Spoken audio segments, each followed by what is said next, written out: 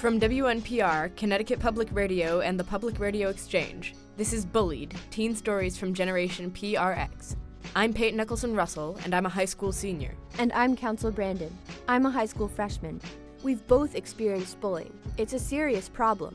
In schools, on the streets, and on the internet. In the next hour, we'll hear from young people across the globe who have dealt with bullying. We'll try to figure out why it happens and how to stop it. Lately, it's been all over the news. The parents of Jamie Rodemeyer believe years of bullying finally pushed their son too far. Turn now to a tragic story out of Long Island, New York, where a popular but troubled teenager committed suicide last week. 9 teenagers in Massachusetts face charges of bullying a 15-year-old girl until she finally killed herself. The most severe bullying cases can end with the tragic loss of a life. But as much as we think we know what bullying is, do we really? Many cases are harder to define. Basically, bullying is any type of physical or it could be emotional aggression that's done on purpose to someone to cause them physical, emotional, or mental harm. That's Holly Preby-Diaz, a bullying prevention and intervention specialist at the Los Angeles Unified School District. Not everyone defines bullying the same way, and that's a real problem. You know, how do families define bullying? And you know, what may be bullying to one person isn't bullying to another, and they may say, well, we're just kidding around. That's how we play. So we have a big job to make sure that everyone understands what respectful treatment is.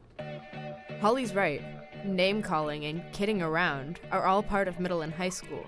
But when does it become threatening and damaging? When does it cross the line to bullying? 9th grader Casanova Robinson learned this lesson the hard way. When his friends and classmates went too far with their teasing. But once it started, what could he do to let them know they'd gone too far? From Zoomix Radio in Boston, here's his story. In 9th grade, I got called Osama, and I didn't like it. I really didn't like it. But let me start from the beginning.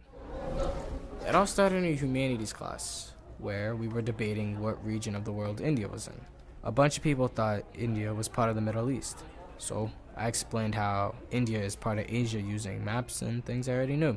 It kind of turned into a big argument in the middle of class. My teacher, trying to bring up the argument, asked where we thought Osama bin Laden was located in the world. Turns out, one kid in particular decided that Osama was in India, and that I, therefore, should be called a terrorist. But that was only the beginning. Oh, come on. I had a feeling that was about to happen. He had another reason to call me a terrorist. It was because of a game called Modern Warfare 2. Basically, it's a shooting game between two teams. Either the US military, Navy SEALs, or Special Task Force versus Russians or some sort of terrorists. What? Snipers? Noob tubers? The main goal is to win, or to destroy your opponents.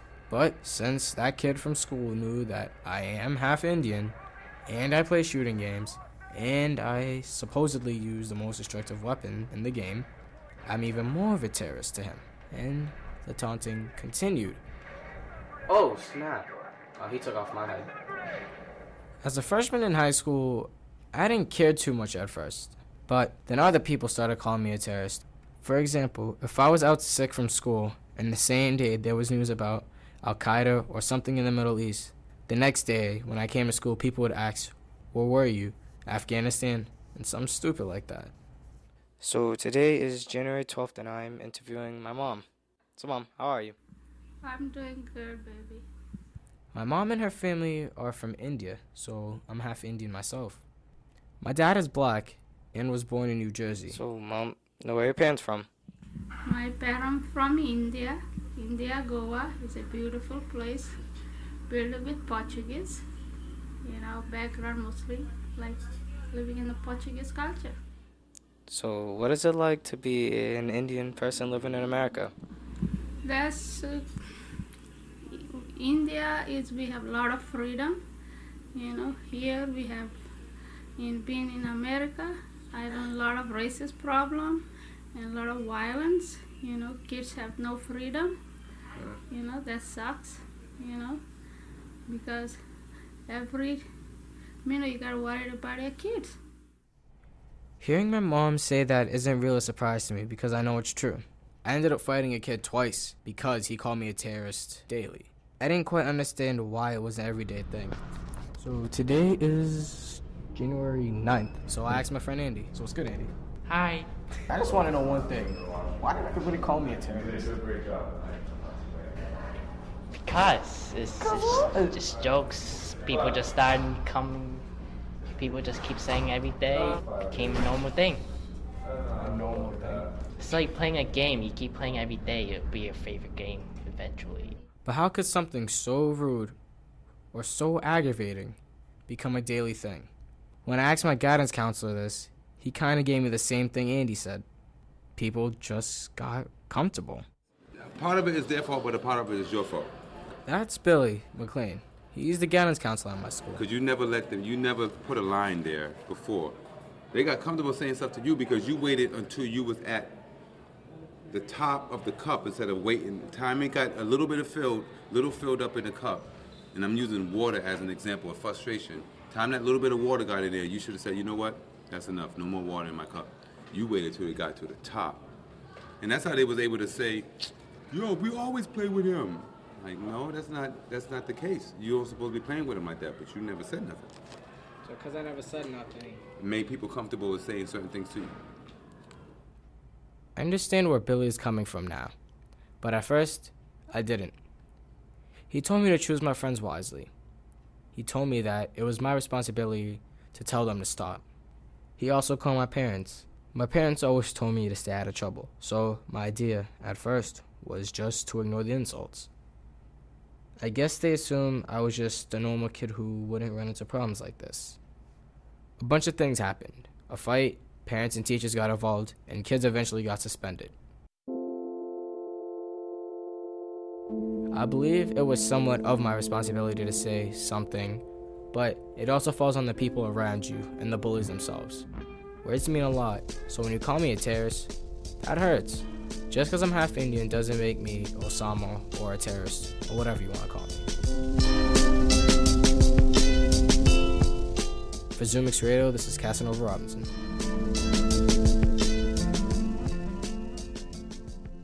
Bullying starts early. It isn't just a high school or middle school problem. It's not even just a school problem. And no matter where the bullying happens, it's hard to know where to go for help. We're told to talk to a teacher or guidance counselor. A lot of times, we talk about it with our friends. But parents play an important role in bullying prevention too, especially if the abuse is happening outside of school. Next, we'll hear two producers from the Middletown Youth Radio Project at Wesleyan University in Connecticut. 10-year-olds Destiny Chandler and Alexis Madera looked at the bullying that takes place in the housing community where they live. They came across a tricky problem. What do you do when the bully lives next door? What do you do when you're worried about being called a snitch? I'm Destiny Chandler, DJ Dejanay. And I'm Alexis Madera, DJ Elizabethiano. Our whole lives we've grown up in a place called Traverse Square, a small public housing development right next to Wesleyan University. Traverse Square is its own community. There are usually lots of kids running around, playing outside, or hanging out at the after-school center with their parents just around the corner. I'm Shayna, I'm 21, and I live in Travis Square. So you always see kids, and they're always outside playing, which is nice to see them having fun with each other. In the summertime, it's usually kickball, and in the wintertime, it's usually outside on the porches talking and playing. Sometimes that talking and playing leads to bullying.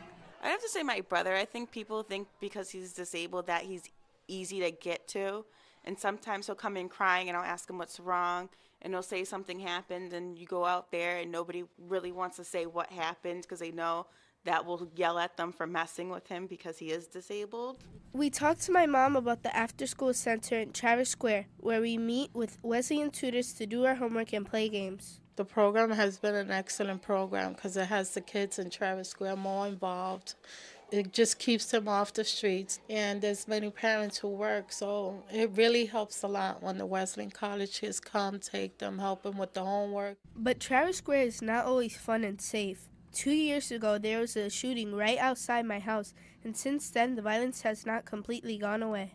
Jody, my 14-year-old cousin, who lives a few doors down from me, talked about what it was like for him to grow up here. It didn't have a good influence because back then it wasn't really, a couple years ago it wasn't good out here. A lot of fights and a lot of gang-related stuff. My mom sometimes worries about me growing up here. It's a good community where they have this, the Western students trying to help the guys out and stuff like that. But then again, you have the violence and, other stuff that children, shouldn't be around. As I was talking to my mom about violence as an extreme kind of bullying in Traverse Square, I ended up telling her that I was getting bullied at school, and the person who was bullying me was our next-door neighbor. This boy in my class, since I have a big forehead, he's always been telling me that if I go to the army, I would have to salute like this. From the back? From the back of the head to the front. And I didn't like that. Go and tell the principal, go and tell the teacher, because it's making you feel sad and not feel good about yourself, or just think that, wow, I have a big forehead, now I'm ugly or something. You're part of the being bullied, so you will have to sit there and speak up, because if no one speaks up, this is going to keep on and keep on. But what I didn't tell my mom then is that it's hard to speak up if you're the one getting bullied, because you already feel hurt, but it hurts even more to admit it to someone else. Not to mention that people might call you a snitch. I don't want my daughter to feel uncomfortable. I don't want my daughter to feel this way, that she can't really sit there and do what she has to do in school, because... Not only do I feel uncomfortable in school, but then I have to come home and I can't even walk outside my door without being nervous about seeing him. My mom says he bullies me because he has a crush on me. But why does he have to show his feelings through bullying? Alexis told me why she thinks people bully. What they're feeling, they're trying to make you feel the same way, so they're not the only ones having that situation. We also talked to Sonia Mignon, who deals with issues of bullying as a part of her job right up the hill at Wesleyan University. I think bullies are insecure people. I think they may have been bullied before by someone else, or they may be lonely and trying to get attention, or they just have not had really good role models to let them know that bullying is not a good thing to do. We realized that even though bullies might act all tough, they can be just as scared as the people they bully. Their bullying is a way of putting their emotions onto other people without actually expressing themselves. And maybe bullying is the only way they know how to express themselves, because it's what they have seen growing up, at home, at school, on TV, and on the streets.